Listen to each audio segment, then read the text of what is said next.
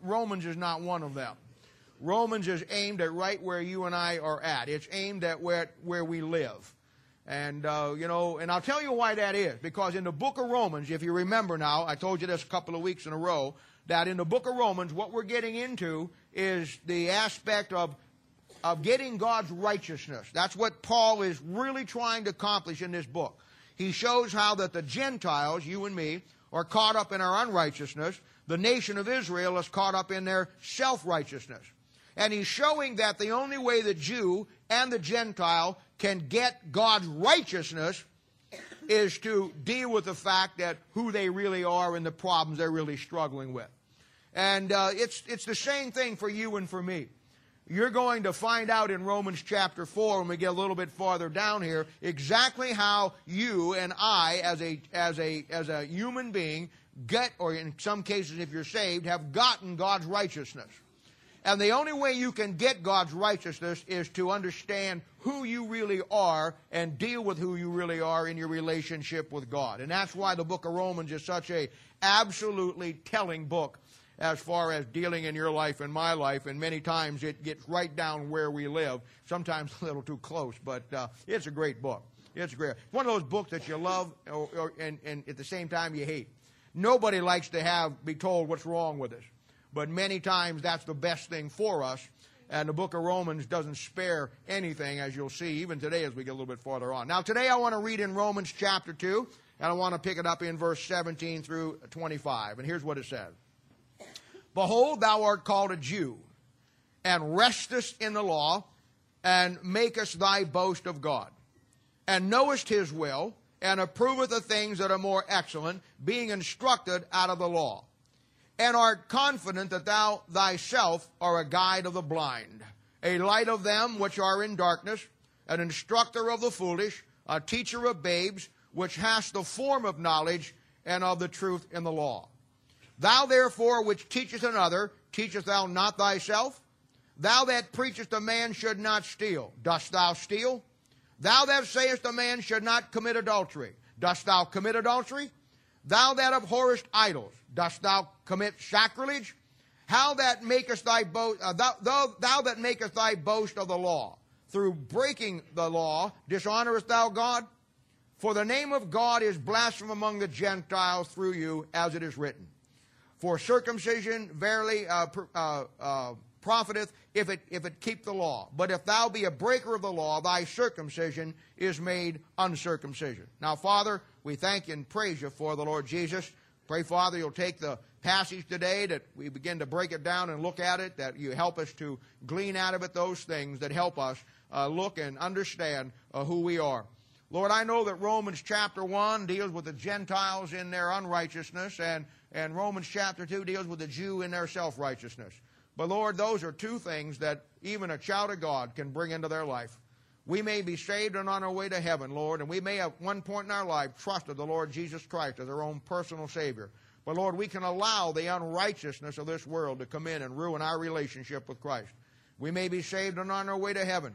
And we may not do anything, Lord, that brings the world in as far as all the filth and ungodliness. But we developed an attitude of self-righteousness, that we think that we're better, and that think that we live above the standard that others must keep. And help us, Lord, to always look at ourselves and understand that this is what the book of Romans does so well. It takes our nose and puts it right face to face with who we really are. Many times we don't like that. But help us, Lord, to like it. Help us to be like Job. Help us to come to the place that when Job was in the height of his trial, in the height of his tribulation, when everybody on every side was castigating him and making it like it was his fault when it wasn't, when everybody was blaming God for all the terrible things that happened to his life and asked Job for a statement on where he was with God, Job simply said, you know what, boys, I don't care if he kills me. I'm still going to trust him. Help us, Father. Help us, as the book of Proverbs says, that we that love the honeycomb, the Word of God, even the bitter things become sweet. And we'll thank you and praise you this morning in Jesus' name. For a sake we ask it. Amen. Now, it becomes obvious as you begin to read through the book of Romans that what follows here and what's taking place here is Paul is writing not only to save Gentiles, but he's also writing to Jews who have been saved and become Christians, and they're struggling with some things. You don't have to read very far in the New Testament to find out that, and many times we forget this. Many times we don't understand how all these things works. But many times we forget the fact that, during this period of time, there was some things that were happening here that the nation of Israel struggled with. They really didn't understand totally and completely how everything was working with the church. And it brought up a controversy. You find in the book of Acts that they're struggling back and forth with some issues. The Jews didn't understand this new thing called the church. While they had been raised all of their lives in a concept where they did not understand, now the new aspect of the church. Many of them struggled with the Gentiles coming into the church. All of their lives, they had been told that the Gentiles were bad. All of their lives, they have been preached to and told that the Gentiles were unclean, and they were to have no part of them. Suddenly, now that Christ has come and died on the cross, Gentiles are suddenly allowed into the church. And many of them struggled back and forth with this. Now, this is one of the reasons that Paul writes the book of Romans. The book of Romans takes the Gentiles who have been saved, and it takes the Jews that have been saved, and it puts them on the same wavelength as far as where they're at in their relationship and understanding about what God is doing. And once you understand that great concept, it becomes easier for you to kind of reconcile all of this. You want to remember that the book of Acts is a transitional book.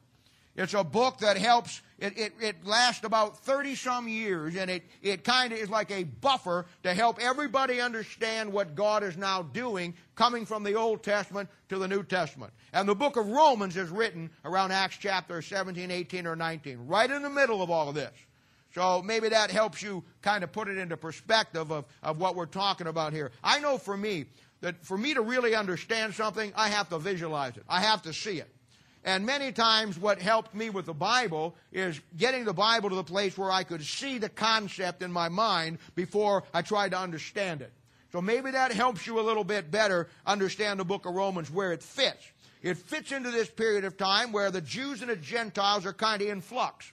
We're coming from the Old Testament to the New Testament. Everything has changed, and everybody's trying to grasp it and understand it, and sometimes they're having a tough time getting it, and so you have Peter and Paul working with it however they need to, and they're just kind of bringing the thing around that everybody gets on the same page. Not everybody did. You'll find in the book of Galatians, for instance, that there's some people that simply would not follow it. You also find that in the book of Acts. People who are bound and determined to stay to what they're going to believe and what they're going to do, no matter who says what. And you always have that. Now, it's obviously that Paul is dealing with some of these people groups as we come into this section here. And now today, as we start this out, we're going to break this down like we have so far. Now we're going to see Paul do a very unchristian thing. You know, it always is amusing to me how the day and age that we live in. And this is a great lesson. This is a great lesson. Because what Paul does now in this section that we're going to look at is he reverts to something that we as New Testament Christians living today, we just can't get to. We live in a day and age that Christianity is all touchy-feely.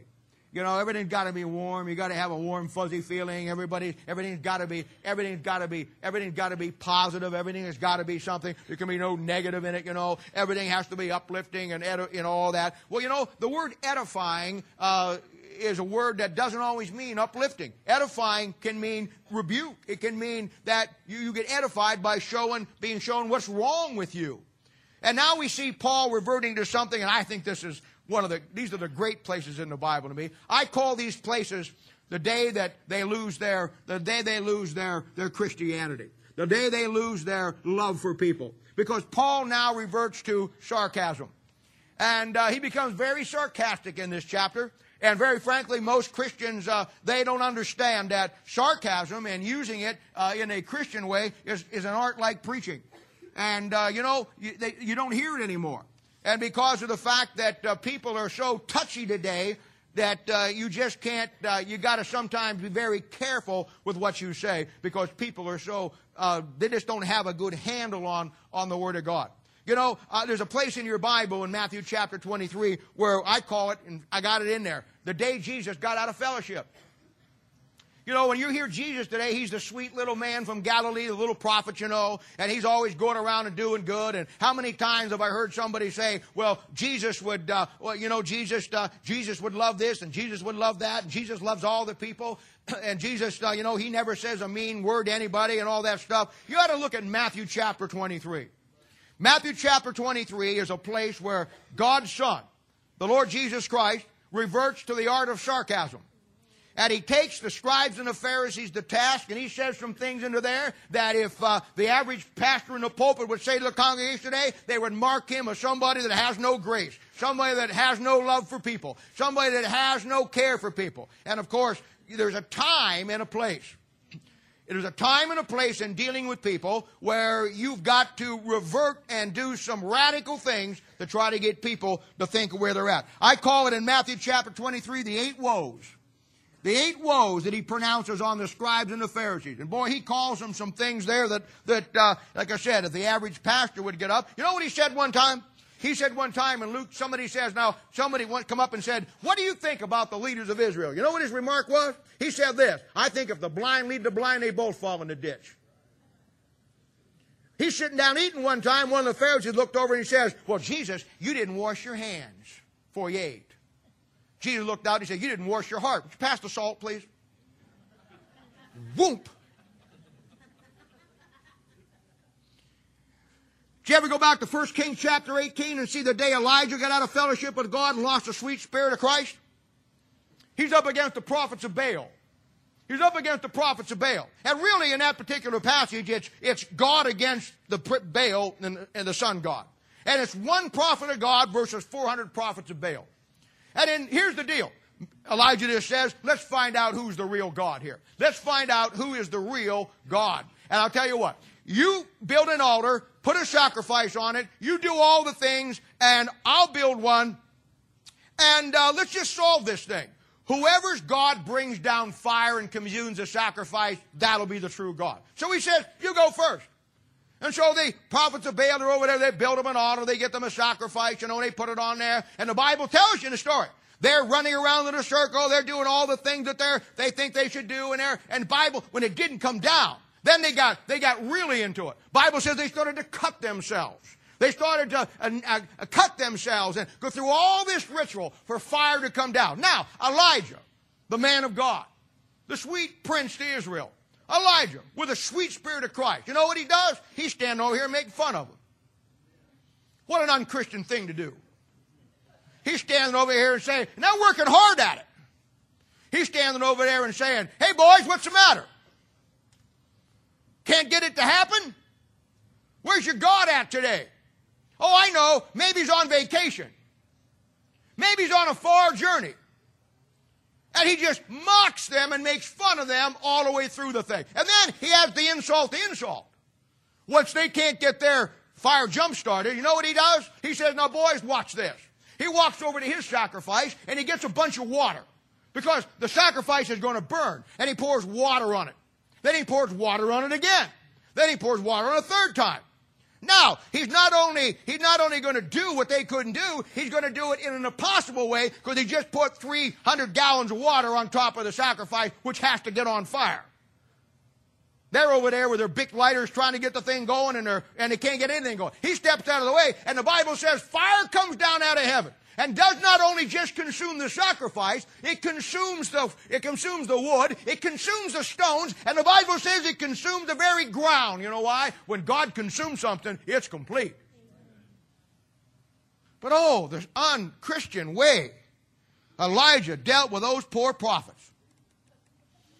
Oh, the unchristian way that Jesus in Matthew chapter 23 and in Luke chapter 6. Now, I don't have time this morning to tell you. Bible says in the book of Proverbs, chapter 26, it says, answer a fool according to his folly, lest he be wise in his own conceit. Then in the next verse it says, answer not a fool according to his folly. In other words, there's a time for sarcasm and there's a time not to be sarcastic. Now, I don't have time this morning to gwin you to the art of sarcasm, but it's an art.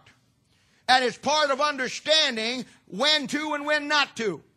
And the Bible makes it very clear, if you would want to study it at some point, that you got to start by saying, looking at who he's sarcastic with. Now, you don't want to go out of here and just say, well, Bob said this today, so I'm going to go out and give everybody a smart aleck answer. That's not what it works. Some of you do that anyhow. But that's not how it works. There has to be an understanding of that sarcasm and dealing with people is just as important as any aspect. But what is more important is that the Holy Spirit of God leads you to do it. You know that there's some times when you realize that in dealing with people, now I know I'm outside your box right now. I see it on your faces. Most of you can't get where I'm going. I understand that. You're part of this nice Laodicean world Christianity that just thinks, God would never do anything like that. And probably if we really got into it, we'd go down to Matthew and those passages, you probably already cut them out of your Bible because you couldn't deal with it. But I want to tell you something. You realize there are some people in this world that God never intends you to win to Christ? You realize there are some people that God's going to bring upon your path that God never intended for them to get saved. God never intended for them to get right. They have already seared their conscience. They already have made their choice. And all God wants you to do is just burn them. Now, I know you don't, some of you, maybe most of you, can't get that. But I want to tell you something. If you don't know that, you don't know very much about people. I'll give you something else. If you don't know that, I guarantee you, I bet you haven't won anybody to Christ or many people to Christ in your life. Because you couldn't deal with people on a regular basis and not see that and come into contact with that. There are some people that, bottom line is, they're so caught up in who they are, they're so caught up in what they are, that the only way you can get to them is to show them how ridiculously stupid it is to believe what they believe. In other words, sometimes, as an old preacher told me one time, he said, sometimes you got to get them so mad that they'll stop and think. Now, most of you don't understand that. Let me ask you a question. I'll put it in there. Now, if you were in a car wreck, you and your husband, God forbid, if you and your husband or you or your friend was in a bad car wreck, and you got thrown out of the car and the car's on fire, and that car, and your friend is pinned under that car, and there's only one way and the car's burning and he's going to burn to death. And there's only one way you can get it. Nobody's there. You've tried to move the car. You got your big log, tried to pry it. You got the jack out of the back. You did everything but call for an airlift. You can't move the car. His leg is pinned under that car. And that car is burning. And he's going to die. The only alternative you have is to get out a hacksaw or knife and sever his leg. In other words, you're going to cut off the leg to save his life. Now, we don't like to think about that. We'd like to think, well, we'll just pull him out.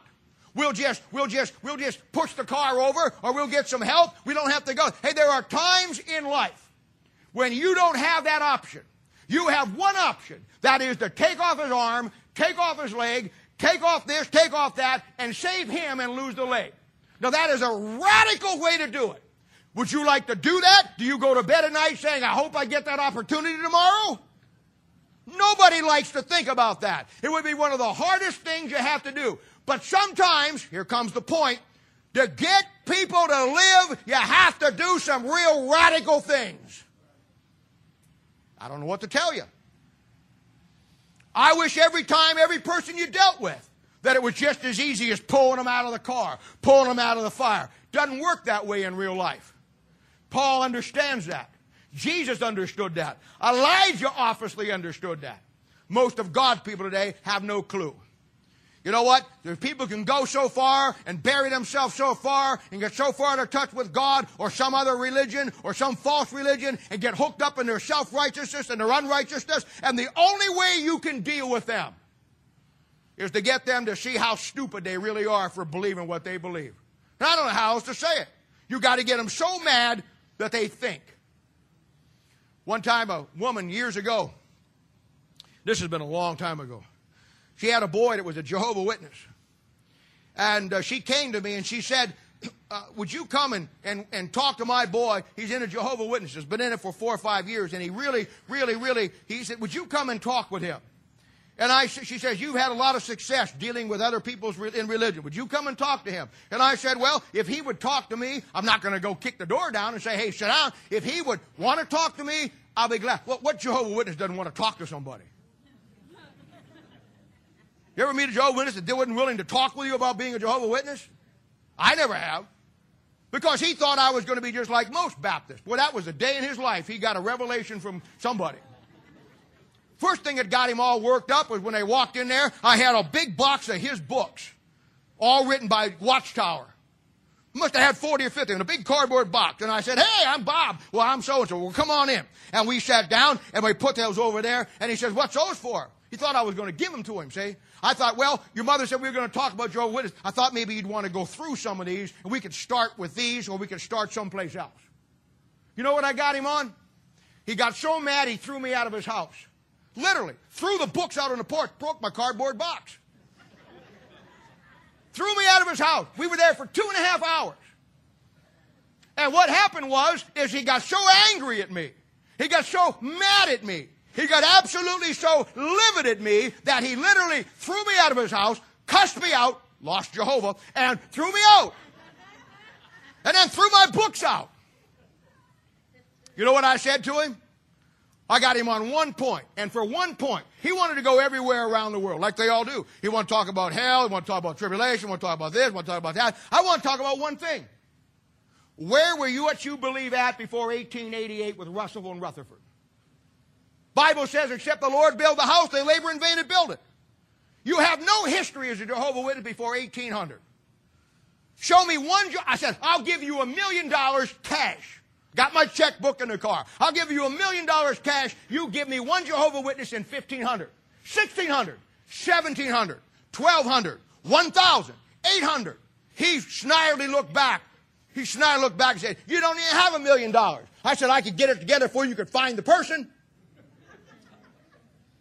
One little good advice in life, somebody taught me, don't ever fight with an old man. No, this is good advice. Don't ever fight with an old man. You know why? Because an old man can't fight. He'll just kill you.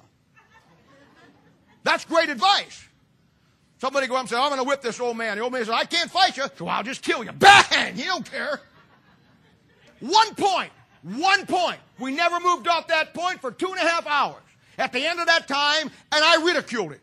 I said, you mean to tell me that you're going to believe something that you can't go back for 1800? Name me one. I said, I'll tell you what. Let's play a game. I'll give you 10 guys who believe what I believe for every one you give me. Oh, I'll tell you what. Let's make it better. Let's do 50.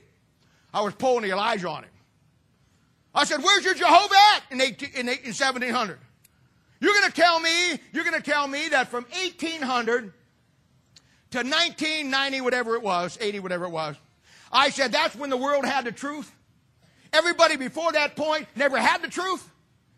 I said, do you know in a world population of 5.6 billion people at that time, in a world population that's run for 6,000 years, do you realize that that is 1/1,000,000th of 1% of the world's population that only gets eternal life? I said, how did somebody in Jesus' time or after Jesus' time, how did somebody in the 3rd century, the 4th century, the 5th century get what you believe? You say that Jesus believed it, you say the apostles believed it, but then you can't find anybody in history that believed it. Oh, he was livid.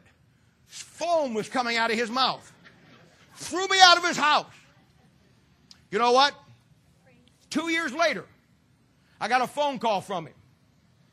And he says, Bob, this is so-and-so. And I immediately, I said, oh boy, round 2 coming up. He said, you know what? I want to apologize to you. He said, and he began to cry. He says, I want you to know I got saved. And he said, I want you to know that that day you left, I was so mad. I was so angry. I hated you. If I had a gun, I would have killed you. A ball bat, I would have hit you over the home plate. He said, I was absolutely livid. And I went back to my Kingdom Hall. And they couldn't answer my question. He said, I quit my job, went to New York, and went to work for Watchtower. They couldn't answer my question. Nobody could answer the question, and God took that thing like a knife in my heart. One day I went someplace and somebody witnessed to me, and I just gave it all up and trusted Christ as my Savior. But you see, I had to cut his leg off to get him out of the car. Can you understand that? That's what Paul's doing here. It's what Jesus does. And sometimes when you understand how to use it and how to deal with it, you got to understand, and the key is knowing in the Bible when it's to be done. That's a great study in itself. We don't have time for that today. Now I look at verse 17 and 18. Here comes the sarcasm. I love it. Behold, thou art called a Jew, and restest in the law. Yes, they do. And makest thy boast of God. Yes, they do. And knowest his will, and approveth of things that are excellent. Yes, they do. Being instructed out of the law. Yes, they are. You know what he's saying? Making fun of them. Here's what he's saying. You're Jews and you have the law. You brag and you boast about you're the one true God. You brag about the fact that you know His will, that all things got to come through Israel. You brag and hold up the fact, and you approve the things that are more excellent, being instructed out of the law. That means they understand that all the blessings of the earth got to come through them. He says, you have the law, you boast about your one God, you know His will, you approve the things that are excellent, now He sets them up. Of course, all these things are true as far as the Bible is concerned of what God wants them to be. But the problem is, it's not what they're doing. They've elevated themselves in their self-righteousness. They're now way above reaching anybody. They don't care about reaching anybody. They care about maintaining their spirituality, that the world looks at them and they hold out the great sign that they are God's chosen people. And He's setting them up, except Israel is not doing what God wants them to do. You know what He's trying to get them to do? He's trying to get them to do what I talked to you last week about doing. He's trying to get them to see who they really are. Because before you can ever get God's righteousness, before God's ever going to use you, I'm not saying you got to fix everything in your life just like that. I'm not saying that, because we know that doesn't always work. When I work with people, and many of you disciple people, you know as well as I do that there's a process in getting a person to really have that relationship with God. But let me tell you something. Understanding who you are has to be immediate before that happens. You have to be honest with yourself. He's trying to get Israel to be honest, and sometimes in some people, not any of you, but sometimes with some people, you have to really come after them and get them to think of who they are. Now, I know that, and I mean this, sometimes I say things with tongue-in-cheek when I say, well, I know that's none of you, and yet I'm thinking there's somebody out there. Honestly, I don't see anybody, know anybody in my world, in our church, that's like that. I really don't. I really don't. And I mean that, so I don't want to be tongue-in-cheek about it, but I'm dealing with what Paul's telling them, and I'm dealing with people and talking about people that you're going to deal with at some point if you stay in the ministry and continue to grow. And it's just that simple. And he says, verse 19, and are confident that thou thyself are a guide to the blind. Now there's where he hitchhikes off of what Jesus said in Luke chapter 6, verse 39. When Jesus said to the scribes and the Pharisees who were leading Israel, and somebody said, what do you think about this? He says, you know what I think? I think if the blind lead the blind, they both fall in the ditch. That's what he's making a reference to here. He's hitchhiking off of something that Jesus said. A light to them that are in darkness. Yeah, right. They should be. They should be. They're supposed to be. He says, an instructor of the foolish. You know that Bible's about a wise man and a foolish man? Israel is supposed to be the wise man. The unsaved Jews are supposed to be the foolish men. And it's the job of the wise man to reach out and get the foolish men. You know what's true in our lives? This world is made up of two kinds of people. Wise and foolish. Wise are saved for the most part. Foolish or unsaved. Oh, you have some that are saved and still fools. Like I said a couple of weeks ago, just getting saved doesn't cancel out the fool across your forehead. You have to apply what the Word of God says. But that's our job. That's Israel's job. He says a teacher of babies. You know what that's like? That's the next generation. We all know when we come through our study on the book of Deuteronomy, Deuteronomy, second giving of the law. Why he had to put a Deuteronomy, a second giving of the law, is because the nation of Israel did not give their children the heritage what God had done in their lives. So God had to do it a second time. And that's exactly what he's saying. You ought to be a teacher of babes. You ought to take the young generation, prepare them to be the leaders when you guys die off. That's true of churches. That's true of Christians. That's true of your kids. You ought to be preparing the babies in your family right now to grow up strong and straight before the Lord and do what's honorable and do what's right before God. No question about it. While we had the parenting seminar a while back where we went through that thing. While we had the marriage enrichment where we went through and how to put that together before you even got to the children. A teacher of babes. The next generation. It's true of this church. We always have Christians coming in and we have Christians that move up the ladder. And as you grow spiritually, let me tell you something. I'm not going to be the pastor forever. I'm not going to live forever. If Jesus doesn't come, somebody's got to take this work. Somebody's got to take over the leadership. Somebody's got to be the ones that carry on the legacy of what this work started.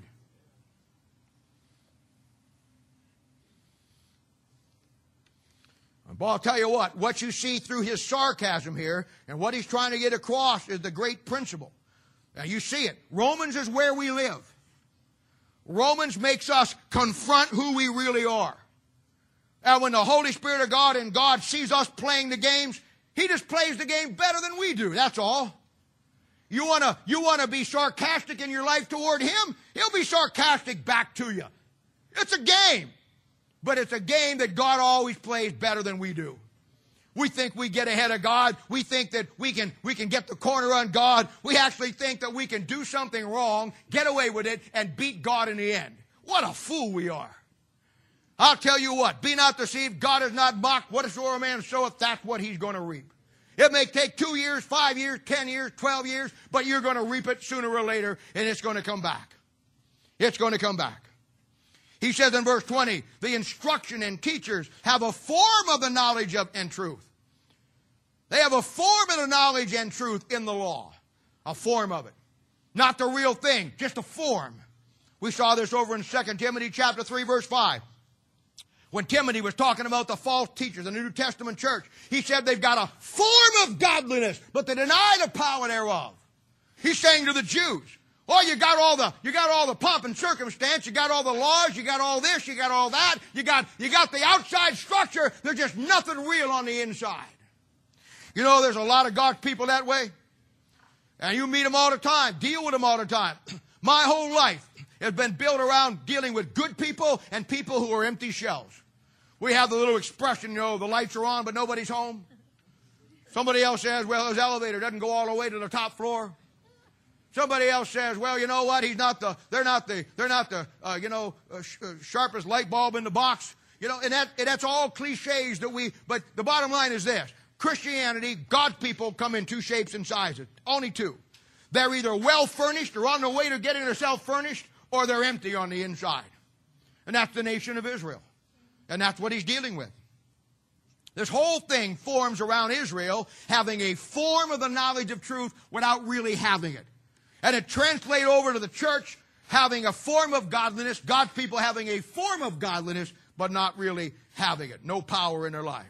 You know, the Jews today from the liberal, reformed, and they are the real radical liberal bunch, right up to the ultra-conservative Orthodox. And they're the ones that still wear their beards and little pigtails, wear the little black hats, and cut their hair and cut their beard the way they're supposed to. They only give him lip service when it comes to God and His law. One of the greatest verses they ever found in the Bible that not only details out, if you want the nation of Israel in one verse, if you want a one definitive verse that details out the nation of Israel the way they are today or where they have been since their demise, it's 2 Chronicles chapter 15, verse 3. The problem with it is it's also a great verse for where we're at today. Because it's a telling verse, powerful verse. One of the greatest verses in all of the Bible as far as I'm concerned. He says this in 2 Chronicles chapter 15, verse 3. I'm going to put it in the context of Israel. You put it in the context of you and me. Now for a long season, Israel has been without the true God, and without a teaching priest, and without the law. I don't know of any greater verse that tells you and me, from God's authority, where the nation of Israel is at today. For a long season, they've been out with the true God, no teaching priest, nothing that brings them to the reality. It's just a form. Most common Jews have never even read the Scriptures. Now, you know, I hear people all the time, they talk about, well, I work with a person who's Jewish. Let me tell you something. 99.99999% of the Jews that you work with are not Jews in any way stretch of the imagination. They might as well went out and got them a T-shirt that said, you know, I'm an aircraft mechanic, or I'm a fighter pilot. They are no more a Jew than they are a fighter pilot or an aircraft mechanic. They just wear the badge that says they are. And then you got the Orthodox Jews that try to be as close to it as they can. But here's the problem. Here's the problem. All the scriptures that are read in the synagogues are nothing more but bits and pieces carefully chosen to sidestep the real Israel that Israel has to face. That's all they are. Their sermons have been sanitized and sterilized of all the prophecies concerning Christ and His coming. Don't you know that there's over 500 prophecies in the Old Testament? 500 prophecies that every time a Jew reads his Bible in the Old Testament, he's got to get around some way. You know, in the Hebrew Old Testament, their Bible is not set up like yours. Your last book in your Bible in the Old Testament is Malachi. The last book in a Hebrew Old Testament that a Jew reads is 2 Chronicles. They're not the same order. You know the last thing God tells that Jew in 2 Chronicles? The last thing he tells that Jew in 2 Chronicles. Every time a rabbi reads it, every time a Jew reads it, every time somebody who claims to be Jewish reads their Bible through and stops at 2 Chronicles chapter 36, you know the last thing he reads? The last thing he reads is he's told to go back to the land. Back to the land. Rabbis don't read and study the Scriptures. They don't study the law and the prophets. They study the comments of the comments of the comments that somebody has written on the Scriptures and what he thinks it means. Well, that's four authorities from the real authority. Now, I like reading books because I think you can read a lot of books and learn a lot of things about God, the Bible, history. But I tell you what, I have a rule in my mind that I never violate. And that is I never get past one authority, past the authority. I don't get caught up in 9 or 10 guys, what they all believe about it. I judge everything I read through the Word of God that God has given me because that's the absolute standard. It's easy to get caught up reading books. You know, most of God's people want to read books. They just don't want to read the Bible. You know what? Reading books won't solve your problem. It's reading the Bible that will solve your problem. Once you get the Bible down, then you read the books to help you with what you don't understand in the Bible. It's not vice versa. That's where it's at. But we don't like to read the Bible. We know from last week in the book of James, because reading the Bible makes us look at who we really are. I told people all the time, when you start reading the Bible is the only book in the world. Only book in the world. This is why we don't like it. The Bible is the only book in the world, when you open that book and you start reading it, it immediately starts reading you. And we don't like it. Or you can get Rick Warren's book and his great books, or you can get Pete Ruckman's books, or you can get Clarence Larkin's books, and you can read them and read them, and you can read them and you can read them, and oh, what a great time. And you can have fun with those books. When you open up that book, it's the only book on planet Earth. When you begin to read it, it begins to read you. We don't like that. But that's Romans. That's Romans. That's Romans. And of course, that's the problem with the nation of Israel. You see, the real issue with them is this. The Jews, having rejected Christ at the first coming of Christ, they also had to reject His Word. But they stayed in business. They stayed in business. You know, there's a telling thing in the Gospels. When Jesus is crucified on the cross. Now, let me show you the depth that these people will go as the same depth that you and I will go to pull off a facade. Well, you're going to find that when Jesus was crucified on the cross, the Bible says that from the 6th to the 9th hour, the sun didn't shine. On the cross, the Lord Jesus cries out, my God, why hast thou forsaken me? From the 6th to the 9th hour, the Bible says that when He dies, the earth rents, and great earthquakes, and all these things take place. You know what else it says that happens? It says that the veil over the temple got ripped right down the middle. Now, I don't know if you know the significance of that or not, but in the Old Testament, when a priest went into the tabernacle to make the sacrifice, he could not go into the Holy of Holies. Only one man, the high priest, on a special day. Then he had to wear special garments, special circumstances, could go into the Holy of Holies because that's where the presence of God was. If anybody ever even looked on that altar, God killed them just like that. That's why they had this gigantic veil. Some Jewish historians say this veil was 14 inches thick. No light would prevail because inside there was the light of God. Oh, you all saw Raiders of the Lost Ark. You know how it works. And the Bible says that when Christ died on the cross, and He says, it is finished. And the Bible says He gave up the ghost. And the heavens go black, and the earth quakes, and the lightning fall. The Bible says that veil gets cut from right down the middle. And now you can look on the Holy of Holies, you can see there, you can walk in, you can look at it, and nobody dies. Now, don't you know that told a Jew something? When the guy walks in there for the first time after the crucifixion, he's so righteous about what he did, and he looks in there and he says, oh my God, I just saw, he runs out and somebody says, what's the matter? I just saw the Holy of Holies. I didn't saw the Holy of Holies. And somebody says, you didn't see the Holy of Holies. You saw the Holy of Holies, you'd be dead. He says, I'm telling you, it's ripped. I saw it. He says, well, let's go. And they peek back in, sneak around the side, expecting God to kill them at any moment, pull it back, step in, there's the Holy of Holies. There's the made-up ark that they've had now for a long time. Nobody died. Nobody died. They looked at each other. One said, "What are we going to do?" The guy said, "I don't know, but we better think of something, because if we don't, we're out of a job." If men now know that the Holy of Holies is no good, maybe this man Jesus was the replacement for, maybe he was the Holy of Holies. We got to do something. You know what they did?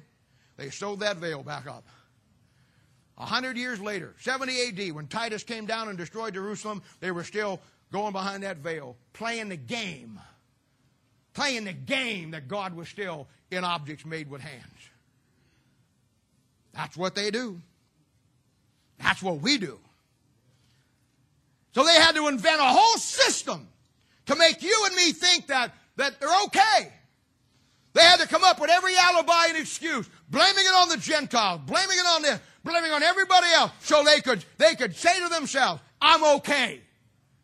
They had a form of the knowledge. They had a form of godliness, but no power in their life. The Holy of Holies now, you could give donkey rides on it on Sunday afternoon, and nobody would die. Power's gone. But they had to pretend. So they developed invented a whole system to make you and me and the world think that the Jews still have some power with God to alibi their rejection of the Messiah. So what do? They reinterpret the passages in the Old Testament today that deal with Christ as the Messiah, and the standard teaching comes out when you would read Isaiah 53, Isaiah 50, Isaiah 51, Isaiah 52, Psalm 22, Job chapter 30. They would tell you, they reinterpret those and tell you, that's not a Messiah. That is our nation Israel, struggling through history to bring the light to the Gentiles. That's what they've done. They've done everything they could to get out from under the conviction and the truth of who they really are. Just like we do. Just like we do. God's people in the New Testament the same way. You know what? The Jews changed the prophecies to get rid of the Christ. God's people changed the book to get rid of the convictions and the teachings of the Word of God. It's the same system. Same system. Same system. Now here it comes. Now from this point on, I want to stay up, going up. I'm with you. I don't like this either. But here it comes. Here it comes. Boy, this is where it gets sarcastic. You ain't seen sarcasm yet.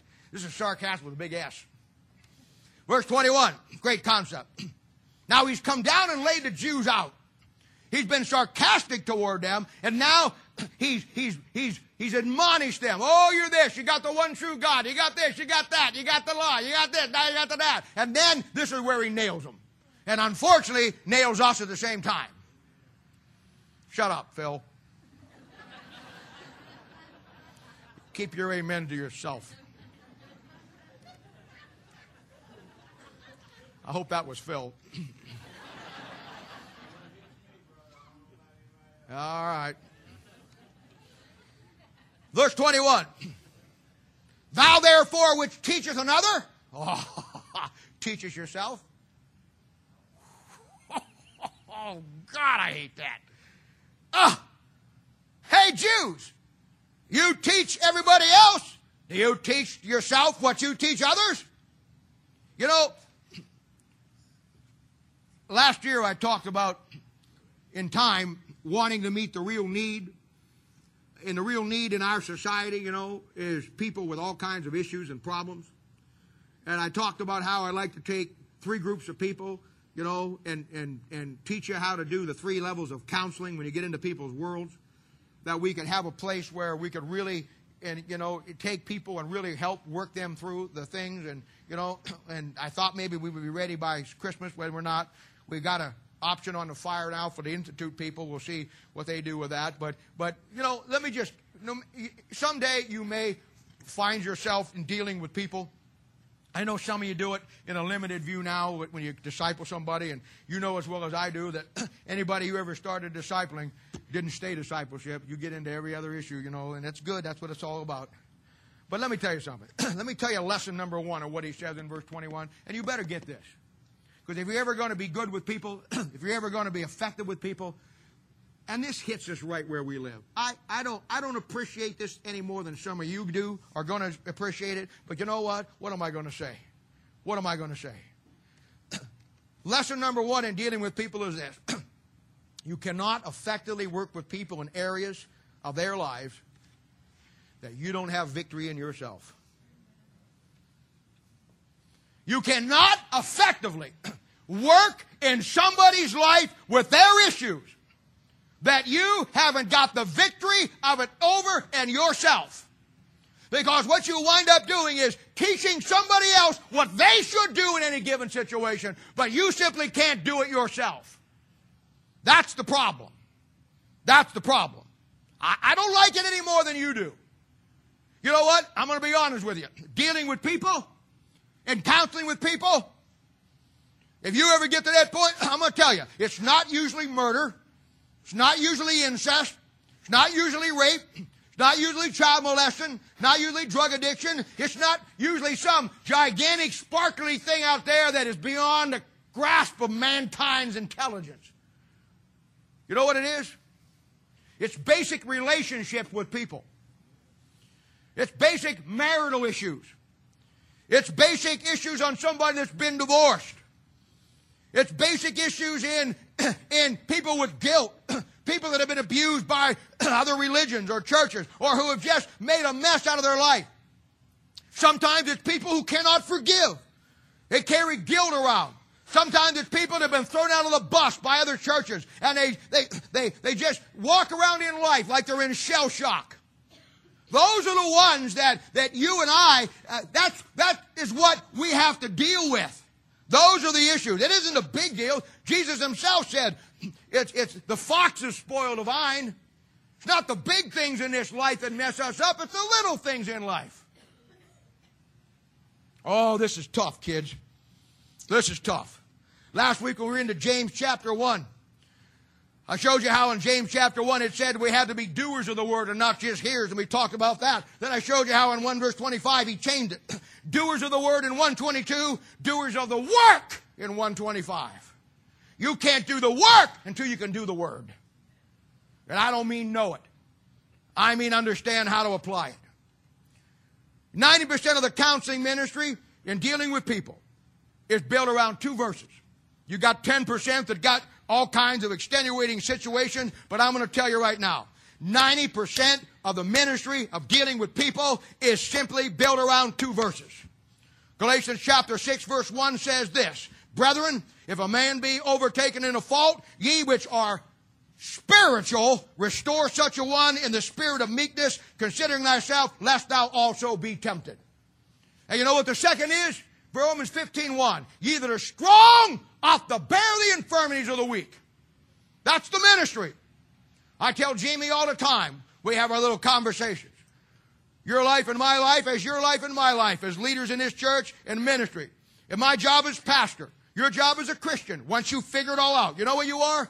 You're just a cobblestone street for people to walk on to get to Jesus. And sometimes they wear big, heavy shoes. That's your job. That's my job. We laugh about it, but that's the truth. That's our job.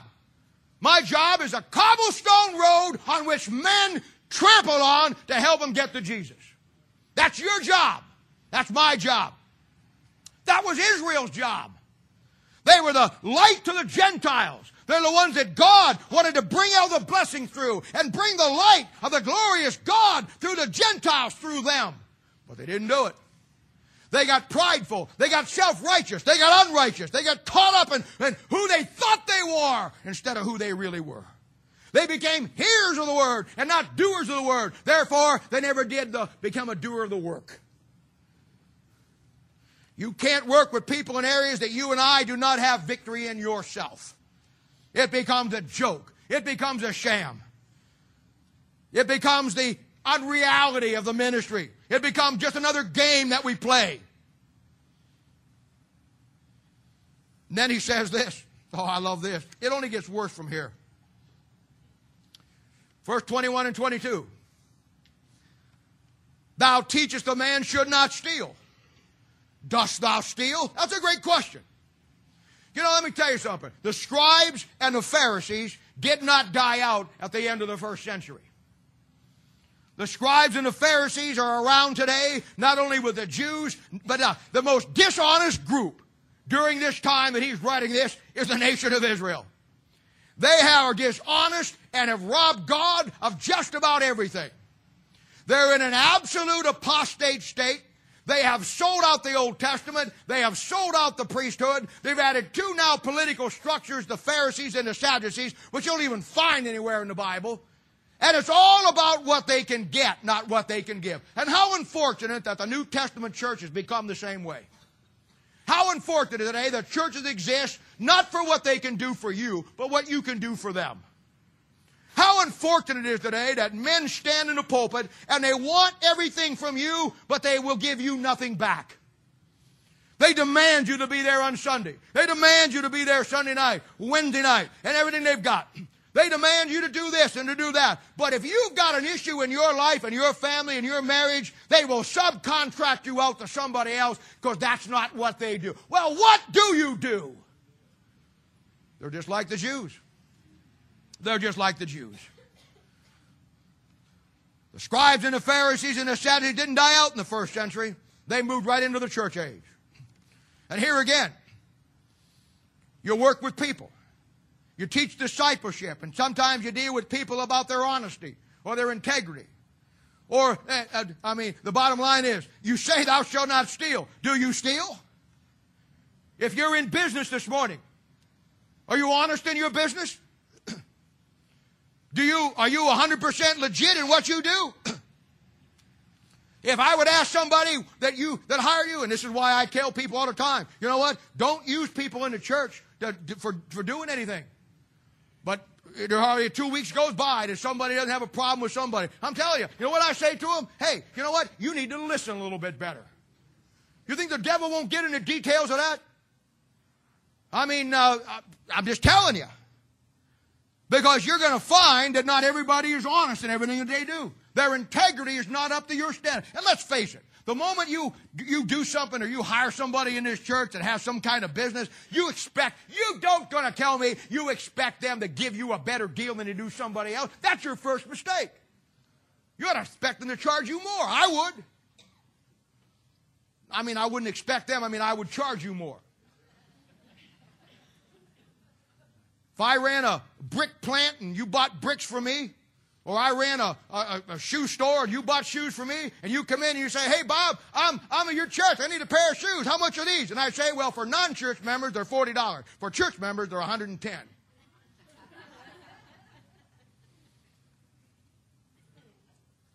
Let me tell you something.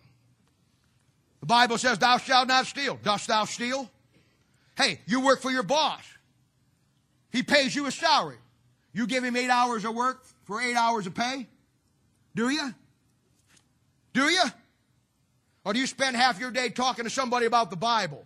They're not paying you to talk about the Bible. They're paying you to do 8 hours work. The Bible says, thou shalt not steal. Thou teachest a man should not steal. Dost thou steal? See? Honesty, integrity. Do you steal from God? Malachi chapter 3 verse 8 says, where shall a man rob God? Tithes and offerings. And you know me, I don't care whether you give a dime or don't. Hey, if this church depends on anybody out here, you giving, we're in trouble. We're in trouble. We're in trouble. Guy told me one time, he says, you know what? I learned a lesson a long time ago. There's not one family, not one person, not anybody in any church that church has to hinge on. If you lose that person, that your whole church. I've seen pastors coddle families, coddle this, do that. Oh, you can't let them leave. You can't let them leave. Hey, let me tell you something. If you don't like it here and you want to leave, you can go wherever you want to go.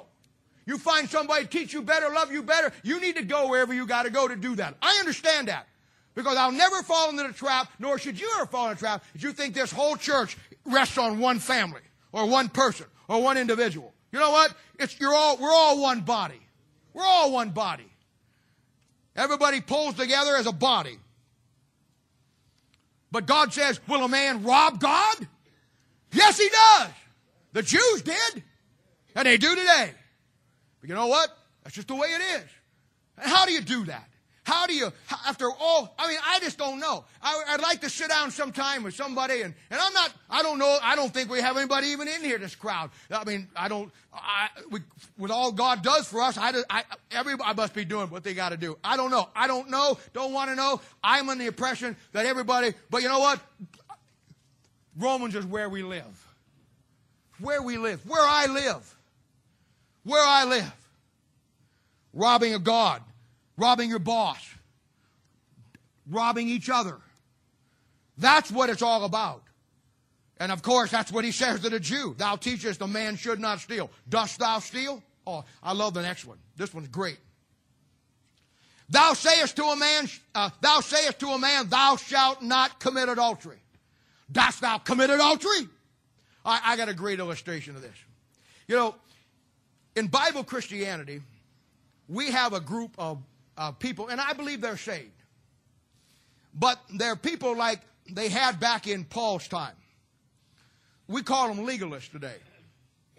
Now, legalism in the Bible is simply that saved New Testament people take other saved New Testament people and they put a set of laws and rules you got to follow. I must say, most of you today, if not all of you today, would fail the first rule going to a legalistic church. You women have slacks on. I heard a man, my wife witnessed to this, preach in a crowd of probably what, 3,000 people? And he got up there and he was a legalist to the nth extreme. And he got up in front of 3,000 people, half of them were women. Good, nice church. Good, solid people. And he got up there and called every woman in that church that had slacks on a dirty-legged whore. Yes! Am I telling the truth, honey? Because she had slacks on.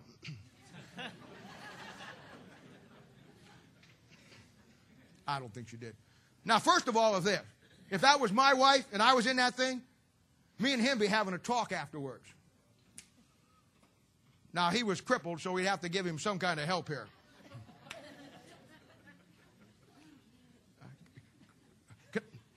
Can I tell you this story?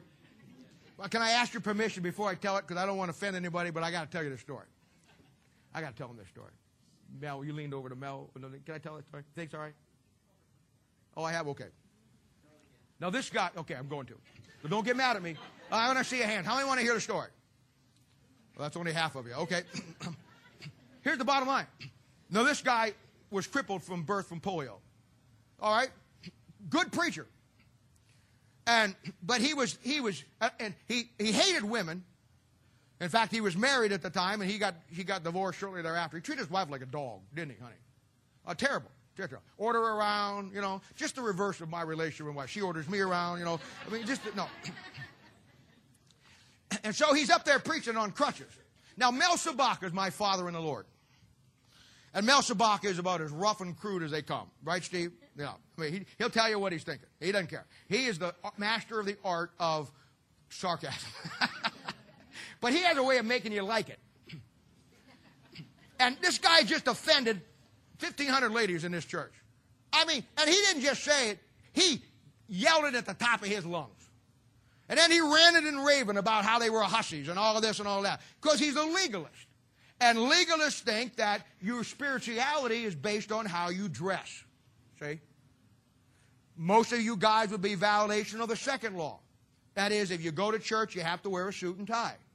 I preached one time at a youth conference down in southern Missouri. Drove 160 miles to get there. And when I showed up, it was 120 degrees in this barn that was an aluminum barn with no heat, no air conditioning, had plenty of heat, no air conditioning, no nothing. And the pastor told me that I could not preach that night and had to drive back because I had a short sleeve shirt on. And short sleeve shirts exposed the arms. And in their church, that was showing flesh. I reasoned with him. I came all this way. I said, if you're worried about any woman lusting after these, you got no problem. I said, you got no issue. That's legalism. I'm trying to get away from the story so you'll forget about it, but I don't know. So this guy, he's ranting on these ladies. Mel Sabaka's sitting here. I'm sitting here. My wife's sitting here. Mel's mad. I can tell he's mad. Mel didn't like the guy anyhow. And the guy didn't like Mel. My wife leans over to me because she's shaken by this. And because this is all new. She leans over and she says, and now Mel's her spiritual daddy in the Lord. So it's perfectly okay to ask him because he's the seed of wisdom here. Didn't ask me because she wanted it from the real old dog. Okay?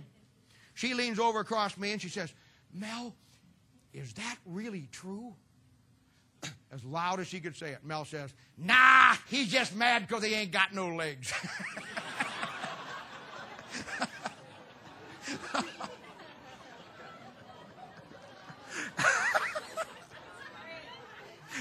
Oh, man.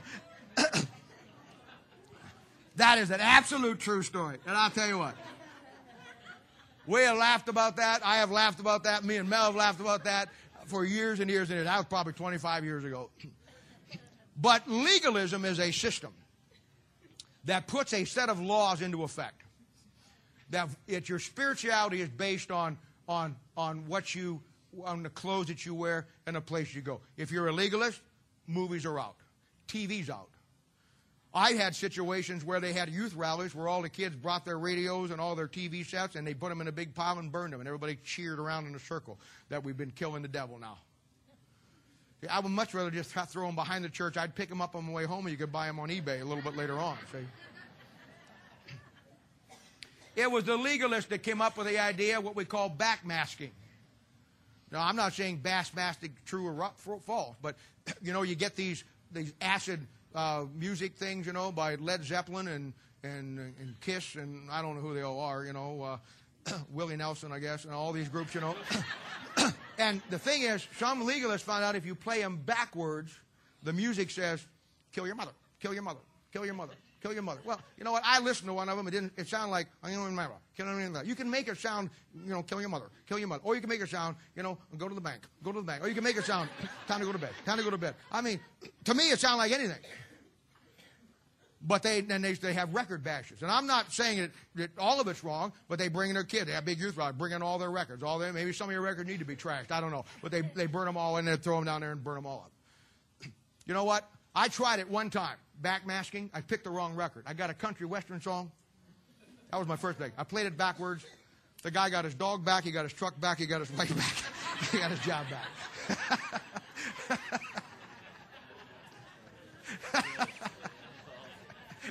I don't know.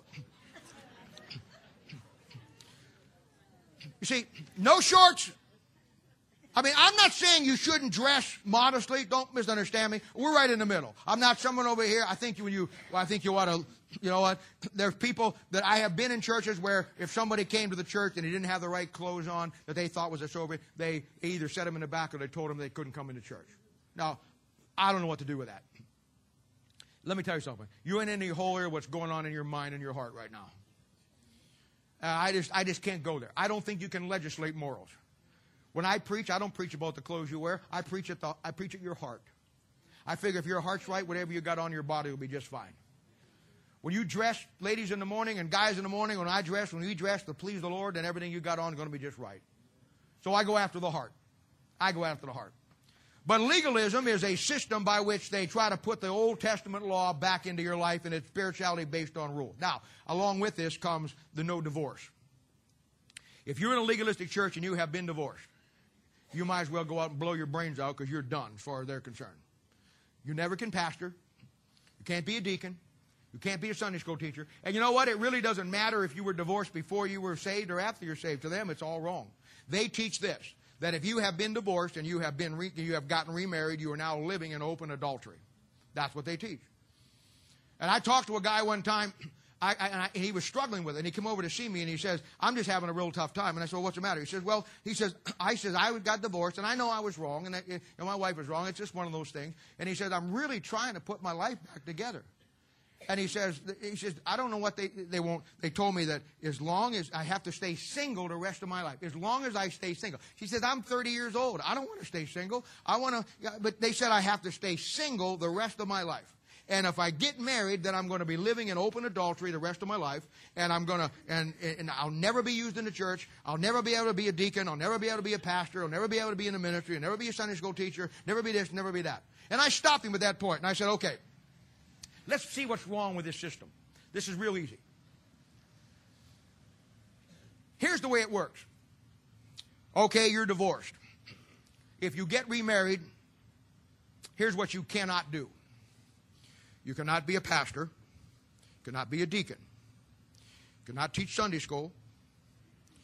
You can't be in leadership. What do you want to be in? You can't be my assistant. What can we let you do in our church? Oh, I know. We'll let you tithe. See how stupid that is? You can't do anything, but we want something from you. That's the way it works. Okay. Here's the verse. Thou sayest to a man, thou shalt not commit adultery. Dost thou commit adultery? A number of years ago, I have a friend of mine who was a pastor. And he got a divorce. Now, I understand, issues with divorce and all of that. And here's my, I don't have time to get into my stand on it today, but my stand is this. Look, everybody makes mistakes.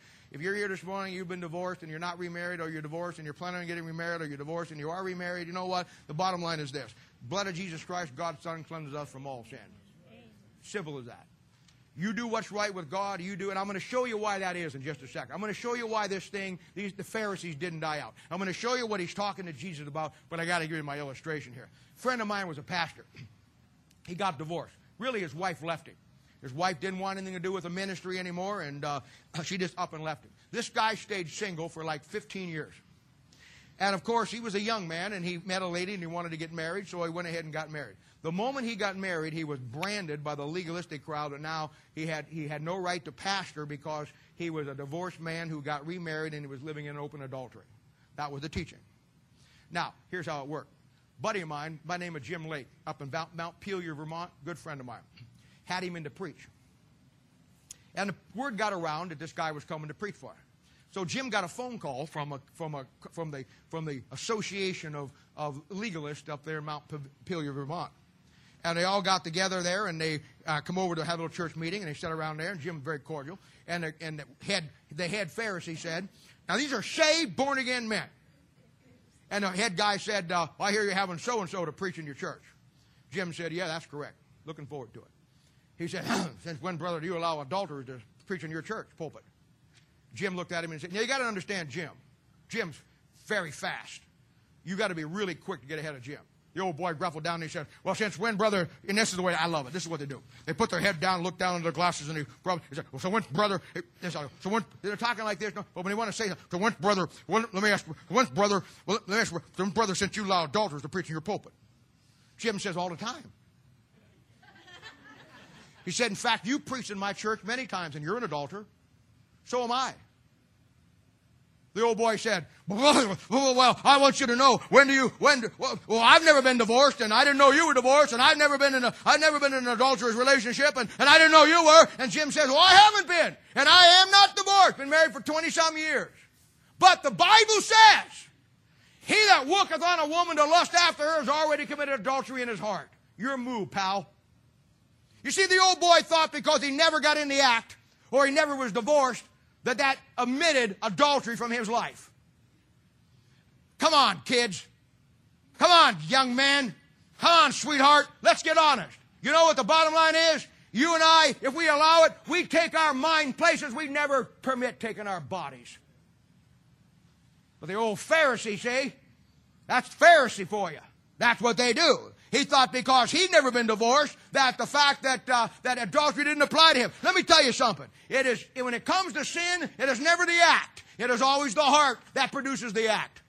Now, I'm not saying the act of adultery isn't bad. I'm not saying there isn't some terrible consequences to it. That can ruin your family, can ruin your ministry, can ruin your life, and all things of the above. But the bottom line, when David got into his mess with Bathsheba, when he got right in Psalm chapter 51, here's what he said. Lord, against thee and thee only have I sinned. Sin doesn't start with the act. Any sin starts in your heart. But the old Pharisee thought that he was oblivious to that because he never committed the act or he got a divorce. What a sham. What a fallacy. One time the group of Pharisees, remember them, brought a woman to Jesus?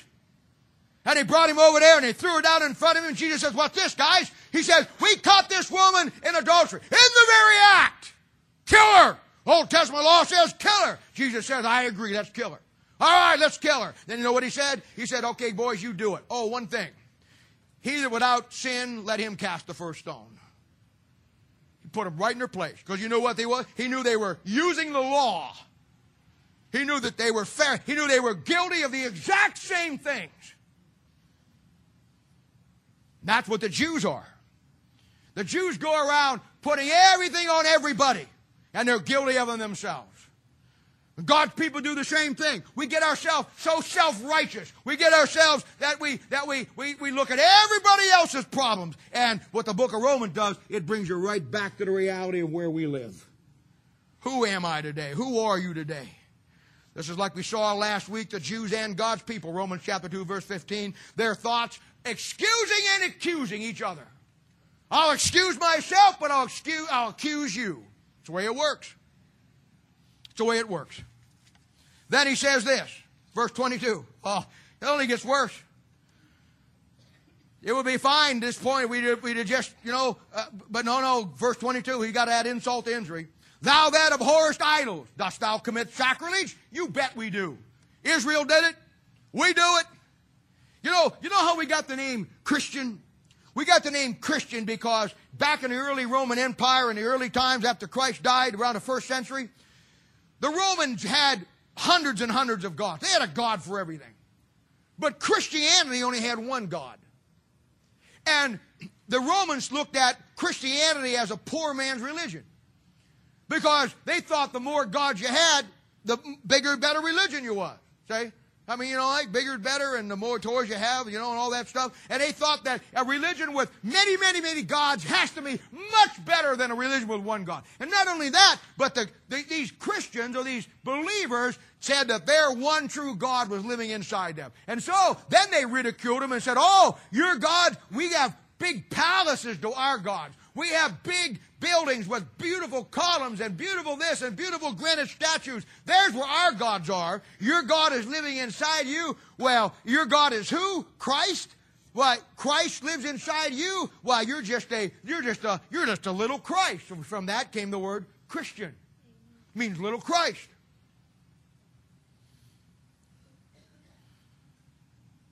But the one true God is pretty low on our priority list today.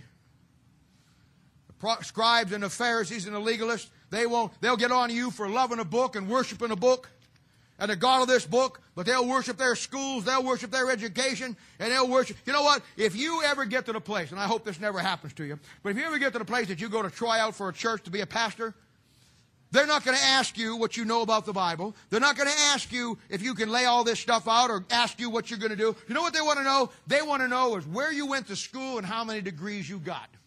Because to them, the more secular degrees you got and the more you got education, they think the closer that makes you to God. They're just like the Jews. They'll never ask you, what do you know about the Bible? They'll never ask you, what about this or what about that or what do you believe about this? They don't care. They just want to know where you've been and who you've hung out with. And if it lines up with where they're at, you got the job. That's simple. Because that's their God. People worship their homes. People worship their cars. People worship their money. Young men worship their girlfriends. Young girls worship their boyfriends. Some of you go through your whole day, you don't even talk to the Lord Jesus Christ. A while back, this has probably been 3 or 4 months ago, I talked about the 7 qualities of character that are God's. And I talked about how that if you really want to know where you're at with God, if you really want an honest face-up, look in the mirror and be honest with yourself, really want to look into yourself and say to yourself, this is where I'm really at. You know what you do? You take those 7 things and you lay them out and list them out and you get into those things and you explore every one of them in relationship of where you're at being told. Because you can't lie to the book. You can lie to me. You can lie to your wife, lie to your husband, lie to your friend, lie to your dog, lie to your cat. You cannot lie to that book because that book was reading you while you're reading it. I must have had 8 or 9 of you come to me. A whole bunch of you. How do you do this? Lay it out. I gave you all the perimeter. You know what? That's been 2 or 3 months ago.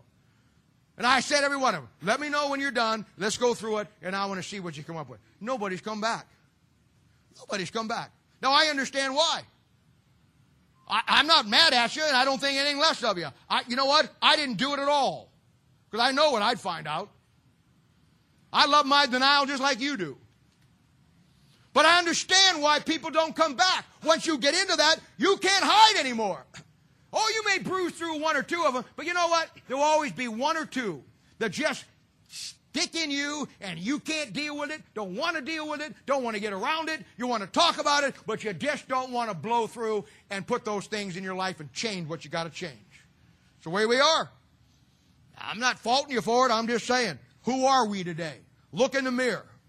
We say we have no other gods, but we commit sacrilege all the time. We worry about what people think about us more than what God thinks about us. Your God today, my friend, is whatever motivates and controls you. A while back, this has been a number of years ago, I wanted to find out, when I was dealing with a lot of drug addicts and a lot of alcoholics. So what I did was, I joined Alcoholics Anonymous, not being an alcoholic. And I joined, I forget what the drug one is, not being one of that. And I went through the 12 steps, went every week.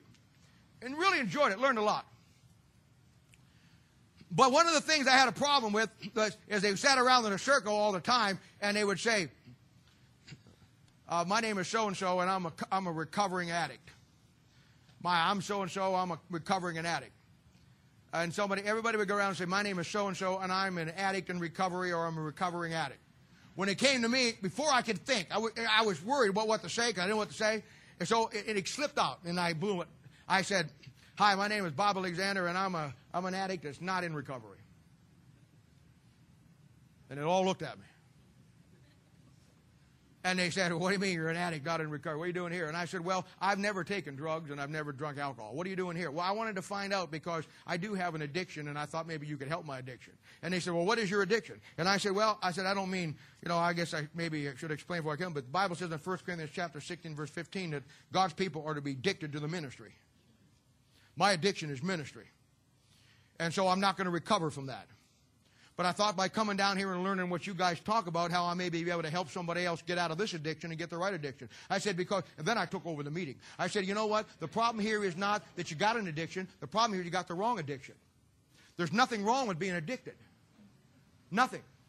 And I think that I'm hearing from here, and I don't mean to take this over. He says, go ahead, brother, you're doing pretty well. I said, the thing I don't like, you're saying that you ought to get out of the addiction. No. You don't need to get out of addiction. You just need to change addictions. You don't need to quit drinking spirits. You need to get hooked up to the Spirit. You don't need to smoke that. You need to get the holy smoke. You need to, I'm thinking of all kinds of things coming through my head, as I'm going through that thing. And I said, the problem is, and a guy asked me a question in the back, and you could tell he'd been around the block 2 or 3 times, And he says to me, well, brother, he says, I like what you're saying, but he says, how do I change addiction? And I was, caught me off guard. But it's one of those things where, and I tell you this all the time, when God calls you up the bat and he puts you on the plate, you'll hit the ball. And I didn't know what I was going to say. And I said, and I'm thinking, and I said, the same way you get drugs. What does that mean, Lord? Help me out with this one, will you please? I said, how'd you get drugs? I said, I'll tell you how you got drugs. You found a man that was selling drugs, and then you made that man your main line. And every time you needed a fix to get your addiction taken care of, you met that guy, and you gave him some money, and he gave you drugs. The same way you got addicted to drugs is the same way you get addicted to the ministry. Go find your church, hook up to a man who is selling God, who is giving you the Bible, who is laying out the things of God just like the pusher's giving you the drugs. Make that guy your main line, get everything you can from him, and hook up with him, and get changed from that addiction to his addiction, and you'll get addicted to the ministry instead of addicted to what you're to. And they all applauded. And they said, that's really the truth. That's the way it's supposed to be. And my friend, that is the way it's supposed to be. There's nothing wrong with being addicted. We're just addicted to the wrong things. Your God this morning is whatever controls you. Your God, your idol today is whatever pushes your buttons. Your God today is whatever you think about all day long. Some of you go all day long in your life, bless your heart, and don't even think about God. Some of you call your boyfriend or a girlfriend multiple times every day, or you're doing little text messages, and you never say one thing to God all day long. Or maybe you give him a half-hearted prayer before you eat your cold cheeseburger, or you flop into bed and you'll say goodnight to him, probably not even there. But that's the problem, you see. Your God, my God this morning, is whatever controls us. Whatever controls you. And yes, we ought to be addicted to the ministry, and the way you get addicted is start mainlining on this book. in every aspect of your life, because this is what needs to control you. I talked earlier about the art of sarcasm. And I was fooling around with you on the thing, but the bottom line is this. You have to be able to know when to use those things. Answer not a fool according to his folly. Answer a fool according to his folly. Two different things. You got to be able to know which one to do. You got to be able to know and read the circumstances of every given situation, because every one of them is different. You can't deal with the same people the same way, even when they have the same problem, because you got different personalities. Everything in your life you're going to deal with as a child of God depends on the sensitivity you have to their circumstances, to their situation. What somebody else may look at and say, well, I don't like the way he did that, means nothing if God told you that's the way it has to do it. Sometimes you can pull them out of the car. Sometimes you can lift them up and put them on the stretcher. Sometimes you can carry them to the hospital. And sometimes you got to get out the hacksaw and cut their leg off.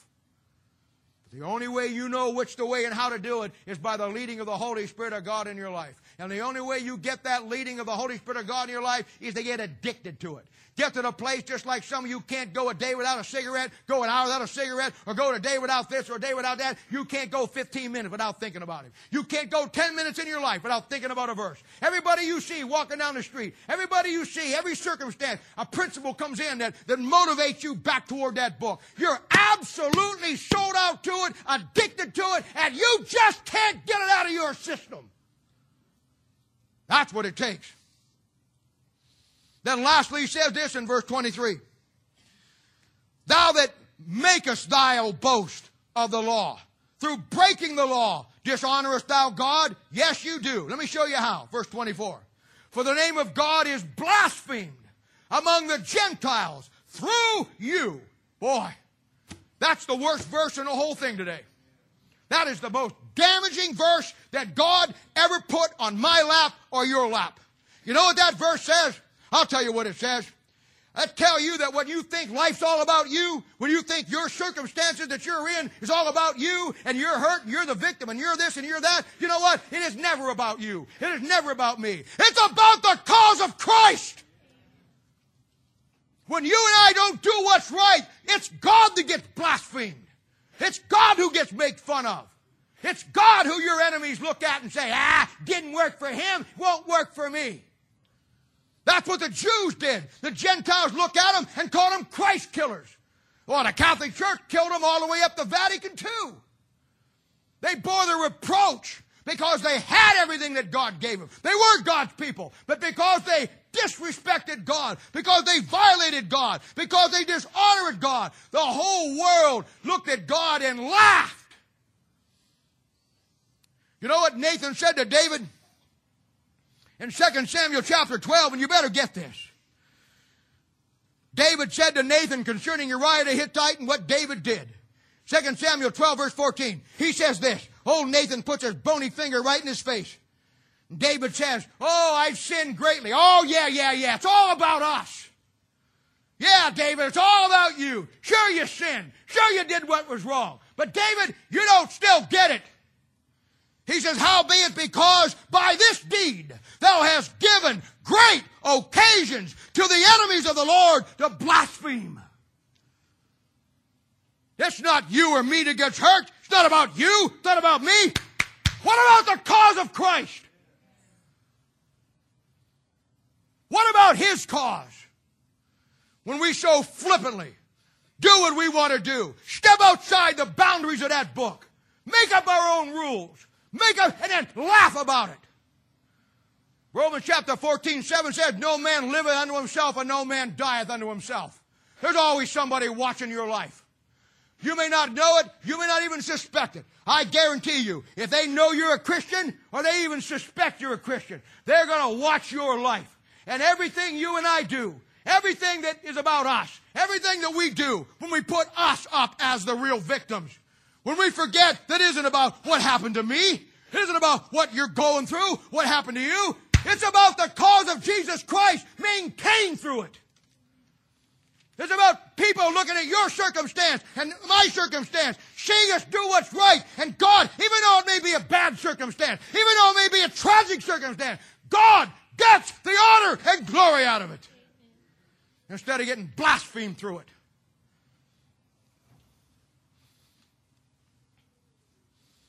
Fact is, my friend, it's not about you and me. It's about the cause of Christ getting hurt.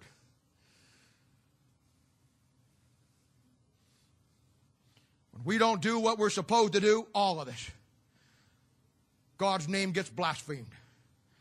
We lose sight of that because it's me. Oh, I'm going through this. I'm this, I'm that. It's all about me. It's all about my issue. It's all about my problem. No, it's not. If you're a child of God, it's about His. People are watching your life. They're watching to see if you really live what you say you do. They're watching your life and my life all day long. Every situation I have to deal with gets criticized one way or the other. You got to walk the line. You got to make sure that it's right by the book, that you can go back to the book and say, this is what I did and this is why I did it. It wasn't for your situation. It wasn't for my situation. It was for the cause of Christ. Get the glory out of it. That's the Jews. The Jews have done more damage to themselves because of the arrogant, self-righteous attitude they've taken toward God and His Son. And let me tell you something, ladies and gentlemen. The body of Christ today has done more damage to the cause of Christ because we have fallen into the victim status. We want it all to be about us. Not one time in 35 years of ministry, not one time, not once, not one time, not once, that anybody ever come in and tell me their story, their circumstance, their situation, whatever they're going with. And not one time did everybody say, I don't care about me, I don't care about that. How do we fix this that God's name does not get blasphemed through it? Not one time. Not once. Not once. Not once. See, Romans is a tough book. We should have opted for 2 Corinthians. Because Romans puts it right where you and I live. Romans won't allow us to pretend we got it all together when we don't. Romans will not permit you and me. It will not permit you and me to flitter out here and pretend that we got it all together when we don't. Romans exposes the flaws in me. The worst part of this is not you. Worst part is me. You got to listen to it this morning. I had to listen to it again. But I had to put up with it Monday, Tuesday, Wednesday, Thursday, and Friday, and Saturday because that's the days I work on it, fine-tuning it and getting it all together. He kicked my rear end up 6 days from Sunday, 5 days. You just got it once. Man, I looked at some of those things in there, especially about the gods, the sacrilege, about bringing a blasphemy to Christ and the things that we do. And I thought to myself, boy, if what Romans does, it strips the veneer of who we pretend we really are. We can walk around and saying amen, glory to God, and pretending this and pretending that, and you know what? And know all about the Bible, but the truth of the matter is, Romans strips it right down to the bare metal, and you have to look and say, you know what? There's some things in my life that I'm not willing to deal with, and until you're willing to deal with them, God's going to get blasphemed through it. And I don't know what it is in your world. Maybe you got it all together. I don't know. I know I had to look at my life from one end to the other this week. And I know this. It isn't about me. It isn't about you. We like to think it is, because we all like to play the victim. We like that soft side that comes along with it. Because being a victim, many times we can absolve ourselves. Well, how can I be responsible if I'm the victim? Well, I've told you this before. In most situations that I've dealt with in life, there's very few victims, truly victims. But I'll tell you what, you know who the real victim is? I'll tell you who it is. It's the cause of Christ.